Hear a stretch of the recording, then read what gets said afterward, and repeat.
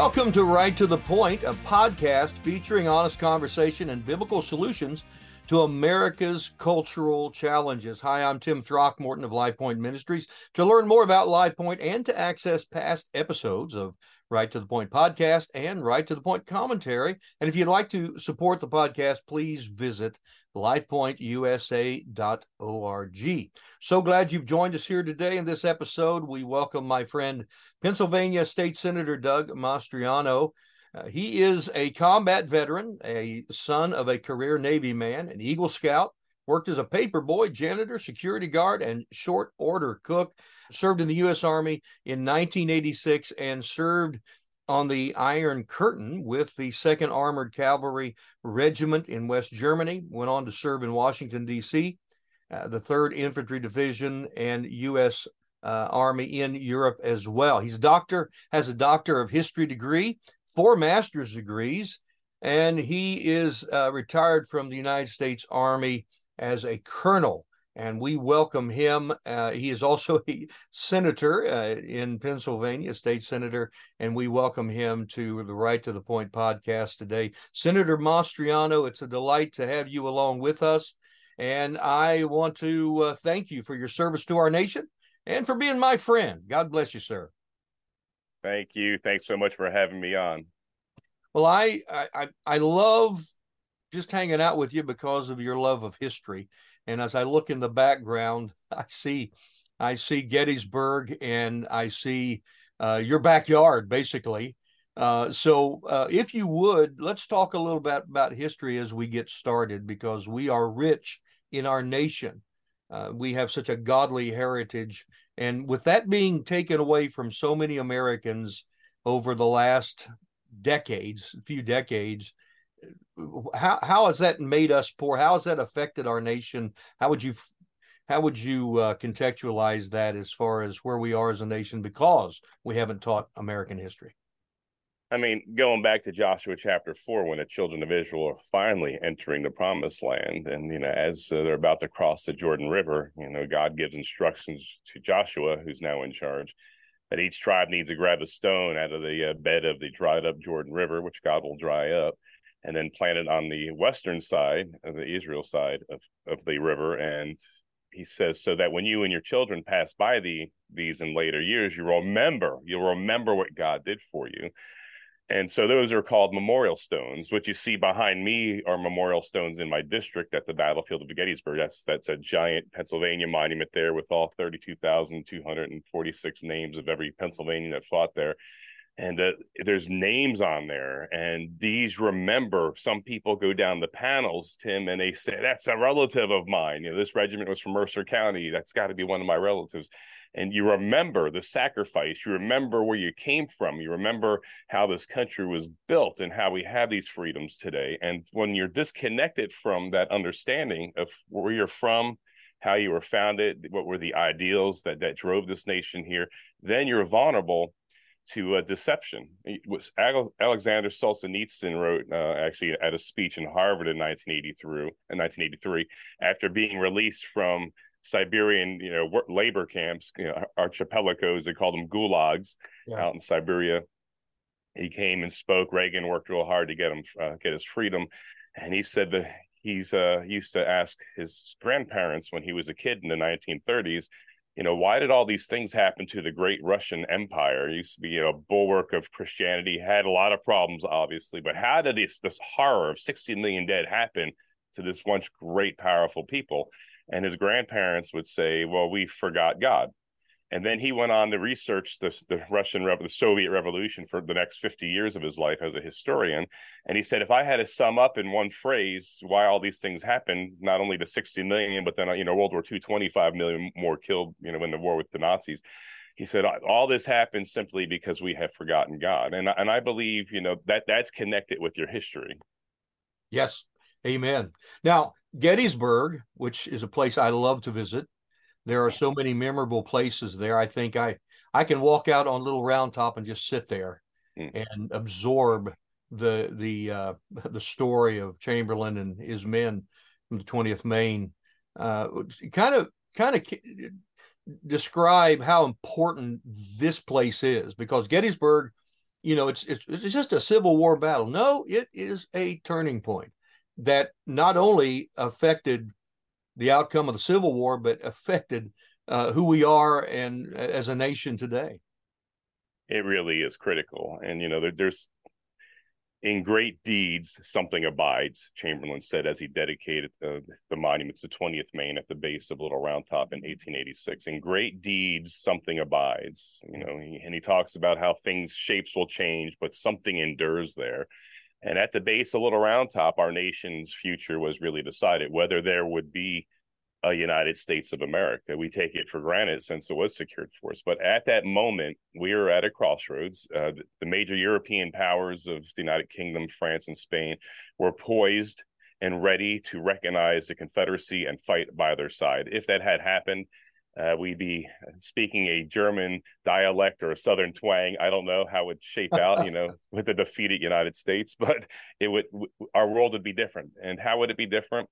1918, World War I, the Allies had been at it for 4 years against the Axis powers, the Central Powers, and the French army had mutinied, the Soviet army had collapsed into the Bolshevik Revolution, the British were worn out, and the Germans had one more push left in them. They had 1 million men from the Eastern Front. They were shifting over to the Western Front to knock out the West and win the war. But guess what? America showed up and turned the tide. It was only because of America that Europeans remained freed and that the Germans were defeated.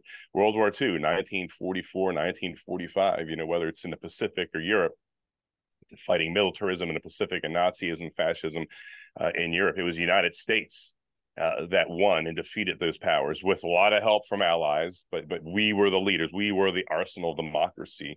And so when you go to Gettysburg, we have that rich history because of the sacrifice of Joshua Lawrence Chamberlain and so many others that fell in that bloodiest battle in all of North America.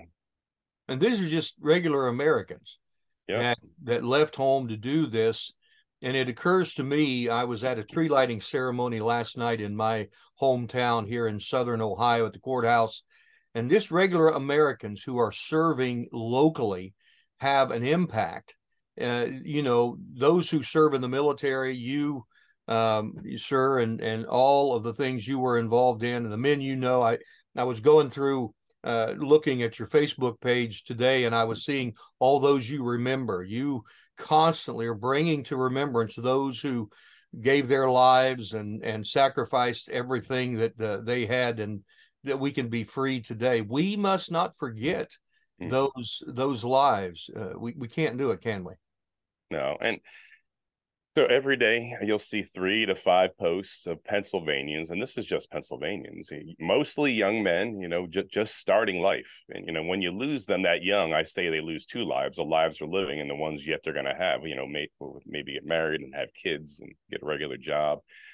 And you look at the sacrifice. Some of these guys, they look like they're 15, especially from the Vietnam era. I mean, it's like, we're just so young.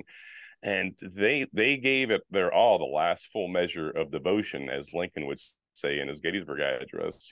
They gave it all so that you and I and every other American can be free. And it took a lot of effort to research and pull all those names. And we go back to Vietnam. Our goal is to go back, keep on going back further. But people need to remember. And Tim, it's really heartbreaking when you read on there and a brother or a sister or an uncle or a friend or a fellow soldier will write on remembrance about them. And it really makes it personal, and it almost breaks you down in tears. This is somebody like me. Yeah, exactly. Before we get to some current events, and I want to talk to you about what's happening in America and the world, but I want to also take time and hear you for a moment. This is Christmas season, and there's a moment for us as we look at Operation Christmas Child and other ways that churches and individuals can minister. But there are great ministries that are working to share Christmas joy with veterans and veterans groups. Talk about how important it is for those who feel forgotten this time of year. Yeah, I mean, it's an interesting time. Obviously, I've spent Christmas away in the Middle East, in combat zones, in Afghanistan. And so it's really, really hard to be away from home at such an occasion that you remember family and you're wondering what they're doing. And and how you're missing out on the joy with your kids and your wife and, friends and family. And you're just so far away, in a distant land with a foreign culture that has really they'll wish you Merry Christmas, but nothing to do with Christianity and their culture. And so it's so important that you just take a minute to remember them. I mean, communication now is so much easier. In Desert Storm, my first Christmas away from home, I mean, it took letters 2 to 4 weeks to reach you in the desert. So now it's so much easier with communications. But, do send a care package if you have somebody in the military serving overseas, even if it's not a combat zone. Send a care package with just something from home. If you're from Pennsylvania, something from Pennsylvania. Something that they'll cherish, remember as part of your family's celebration of Jesus, and it's important that they are remembered. That's all. Yeah, very good, very good. Well, let's talk about the Middle East if we can. There are two things about what happened on October 7th that just seem to overwhelm us. First is the terror and the demonic influence there, and some of the acts of terror that took place. Secondly, it's the rise or unveiling, if you will, of anti-Semitism in our nation, not just in the world, but in our nation. This is an amazing moment. We've got to be smart. We've got to be good stewards of this as Christians and as influencers in our nation today, don't we? We really do. And, it's remained not just because of what happened October 7th, but this is a time of courage. This is where, God is looking for good men and women to stand up, because bad things happen when good men and women do nothing, if I'll borrow from that one historian from the 1800s. Yeah. And so when you complain about how bad things they, currently are, what are you doing about it to stem the tide? What are you doing about it to protect our freedoms so that your kids and grandkids can enjoy the same freedoms that you and I grew up with? And now it's time to do something about it. And, doing something about it, it's not a big demand. It's making sure, number one, you vote, and number two, back a candidate that has your values, back a candidate with your donations, with your volunteer hours, something more than just sitting around complaining and all those politicians in Harrisburg and DC are corrupt. Okay, if you really believe it, then maybe you ought to run for office yourself and make a difference. Start off with a school board, start off in the local government, county commissioner or supervisor in a township or what have you. I mean, there's plenty of opportunities. If you don't have the wherewithal to do it, then find somebody you can get behind. That somebody might need a nudge. Somebody had to nudge me. I mean, so this is not something I wanted to do.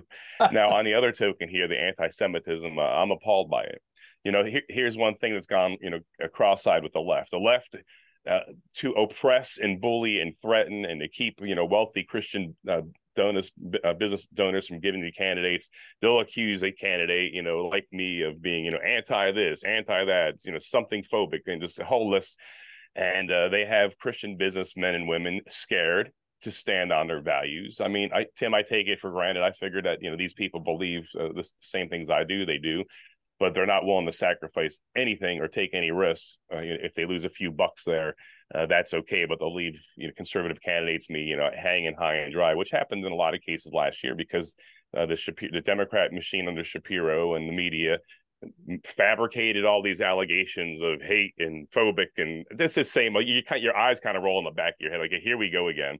They're completely baseless or fabricated. It's a big stretch in logic to even come up with this, but they'll just throw it out there, they'll perpetuate it, and then people that have money to help candidates, they run and hide. So you don't love your country, clearly, because you want the Democrat to win. I have a big business in my district here, has given a lot to me, and they took it on the chin. And I hope to have the courage and endurance to stay in the fight and not be coward and allow people less worthy, people don't have our values, run for office. The second thing here is we do have to stand with the Jewish people. In Romans chapter 15, Paul talks about how I really need to come to the Church of Rome. I want to visit you Christians in Rome. I'm planning on going out to Spain first, but before all that happens, the Greek people in northern and southern Greek and Macedonia and Achaia, they've made a big donation for me to bring to Jerusalem to help the poor Jewish saints in Jerusalem for relief from a famine that was going on. And Paul goes on to say, and I'm going to paraphrase in modern language, we've reaped this beautiful spiritual harvest from the Jewish people, from the God of Abraham, Isaac, and Jacob. We're debtors to them spiritually. Therefore, we need to administer to them in the flesh, in the carnal, in the flesh, where we can. And so, right now, our Jewish brothers and sisters, they need our support. They need our backing. They are at war with a vicious, relentless enemy. We haven't seen this level of horror at such a grand scale since the Nazis. And let me tell you just one difference. The Nazis were horrific. 6 million Jews eliminated. Just kids, women, children, all ages, artists to laborers. I mean, every strata of society from across every corner of Europe.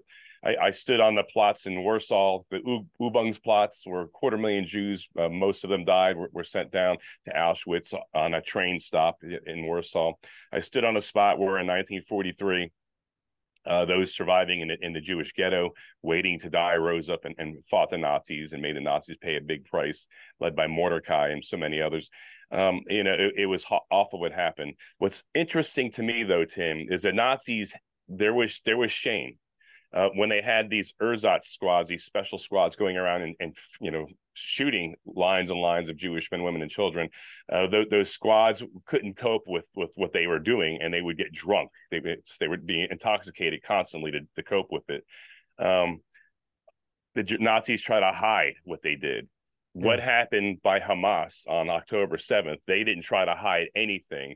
We have images of a guy walking around, one of these murderer terrorists walking around with the severed head of a young man. Another one excitedly with calling, Dad, I just killed so many Jews, put Mom on the phone. And his dad's like, I'm so proud of you. I mean, this is a level of evil that we haven't seen in modern life. Yeah. And the biblical meaning here, I mean, Gaza of all places, Philistine. This is really a moment in our history that should cause us to wake up if we're not overwhelmed and intoxicated with all the misinformation that is everywhere. For Christians, this should cause us to really dial in and pay attention, shouldn't it? Yeah, it should. And, so we have a Jewish legacy in that area going, between 3,000 and 5,000 years, depending if you want to go with Abraham passing through the land or with David, coming in and conquering it, or Joshua for that matter. And Jerusalem is the capital of Israel because King David captured it from the Jebusites. The Jebusites said the blind and lame can't capture this fortress of ours, and David did. So, and it's been the symbol of Israel for literally millennium. And what's interesting, so the Arabs that are there, these Palestinians are not Philistines, they're Arabs. The Arabs came in with Muhammad's army when they conquered this Christian area, and all of North Africa and that part of the Middle East was Christian, Greek Christian, at least led by the Greek eastern part of the church. And so around 700 AD, when the Arab army swept through, they slowly populated the area, and so the true Egyptians, the Egyptians that would go back, to Cleopatra's time. Now I know she's Greek, but the true Egyptians are the Coptic Christian minority in Egypt, not the ruling Arabs. The Arabs came in with the Islamic armies. And so, but it's interesting because Philistia was, of course, a group called the Sea Peoples, believed to be Greek people from Crete that first landed and attacked Egypt, were beaten back, and then they, realigned and entered into modern day Israel and carved off Gaza, and Gath, where Goliath was from, and Ashkelon, and all these other territories that were a thorn in the side of Israel for almost its entire existence. Yes. And it's to those who want to say something about occupation is always a word that causes my ears to perk up. When you use that phrase, you better be using it correctly, and it's not used correctly. It's used it's just like church and state. It's always used in an opposite place. One of the things I so admire about you, Senator, is that you're willing to stand for truth. And you're attacked a lot. I seem to be drawn to people that get attacked a lot because they're usually doing the right thing. And that's true in your case, and you're making and have made a great difference there in Pennsylvania. But I want you to know, I believe your championing of history will have a lasting effect, a generational impact long beyond your moment there, because if we catch our history, then we are going to be better off for it. And I'm around a lot of pastors, a lot of churches every week. When I talk about American history, they'll ask me, what's the most important thing we need to teach about our American history? What's the most important thing we need to say? And I know what my answer is, but what would you say to those who say, I don't know how much I should dwell on our nation's founding? I think it fits well with the biblical model of who we are to be as citizens. But what say you to that person that has that question? Clearly our founding is imperative to understanding, the vision and goals and what our founding fathers had in mind. I mean, this separation of church and state is a fabrication based off of a 1804 letter, a private letter between Thomas Jefferson and a Baptist pastor in Rhode Island. It's not in the Constitution. And the way the Constitution is written, for instance, if you read the original documents and it's there, people should read the Constitution, annually, is to remember what your rights are. So when the government comes in and tells you otherwise, you're like, no, wait a second. But it's to protect religion from being corrupted by government, not the other way around. There was never an intention by our founders or anyone up until the 1960s to push out religion. And so the Supreme Court for the past 20 some years now has been using something called the Lemon Test, as a pretense to separate religion from public life. And what one thing people don't realize is this pretense, this case that's been used as a precedent to force out religion from public life has been struck down by the Supreme Court. And so the Lemon Test no longer exists. And this is a beautiful thing, because now people's religious faith can come back to the public life, come back to the government, come back to the public sector and public schools. But we have a lot of solicitors and lawyers that are risk adverse, that don't know that the Lemon Test has been, overruled and cast out as bad law. So there's a move across the nation, and we heard from David Barton a couple weeks ago at his conference to bring lawsuits forth to set precedents to remind people the Lemon Test is gone. Now, here's the beauty, because sadly, of course, this has been abused by Satanists and others. Somebody gets a Ten Commandments monument, and then you see this ridiculous monument of Satan popping up next to it. That monument has no root in American history. And the beautiful thing about the striking down of the Lemon Test is that the new precedent set forth by the Supreme Court says Christmas songs, Christmas carols, Christmas trees, Christmas songs that are Christian, not just, snowmen and reindeer, like so many schools have cowered to, just, kind of pop culture, got to keep religion out. If there's a basis in American history for these things, they're allowed, they're permitted. So now these statues of Baal, that are popping up, there's no basis in American practice and history and culture for those. But the Ten Commandments, Christian practices that are traditional and rooted in America, celebrated by Abraham Lincoln, going back to George Washington and all our founding fathers, even Thomas Jefferson, the least religious. Today, he'd be a radical conservative Christian, right, by our terms today. Yeah. But all these now are allowed in the public life. Yep, exactly. Rick Green and I, Patriot Academy, Rick from Patriot Academy. Yes. There's this thing that happens when a Christian hears our history and our godly heritage. And if they know the Lord, they're serving the Lord, but they don't know their history because they haven't been taught that. And it happens over and over. It happens to you, I'm sure. There's a moment where the dots connect and they think, oh, that's why. And things begin to make sense that never made sense before. And it's a beautiful thing. And I tell pastors, I dare you to teach, to share our history, our heritage. Your folks will be enriched by it. And they'll be better. They'll be better citizens, and which will make your communities better as well. So I agree. Well, Senator, thank you so very much. I just wanted to spend some time, introduce my audience to you and your good work there in Pennsylvania and your heart. I've always appreciated your heart. I recently was in Pennsylvania. You gave me a tour of the Capitol, and it was very meaningful. I still think back to that fondly, and I pray that you have a wonderful Christmas season, you and your wife and your family. May you be blessed, and all your efforts be blessed there in Pennsylvania and beyond, sir. Thank you. And one final thought. So as the Battle of Little Round Top was raging, and you had this professor who had a speech impediment for most of his life on the base of the hill, Yeah. Chamberlain trying to hold back the Alabamans. Further up were the Texans, the 4th and 5th Texans, had crested the hill, had broken through the line. And then the 140th New York under Patrick O'Rourke showed up and stopped them. And in their history, the 4th and 5th Texans wrote, "We won every battle until God stopped us on Little Round Top." Thank you. Merry Christmas. God bless you, sir. All the best. Bye now. Well, we had a great conversation there with Senator Doug Mastriano. Thank you so much for joining me on this edition of Right to the Point.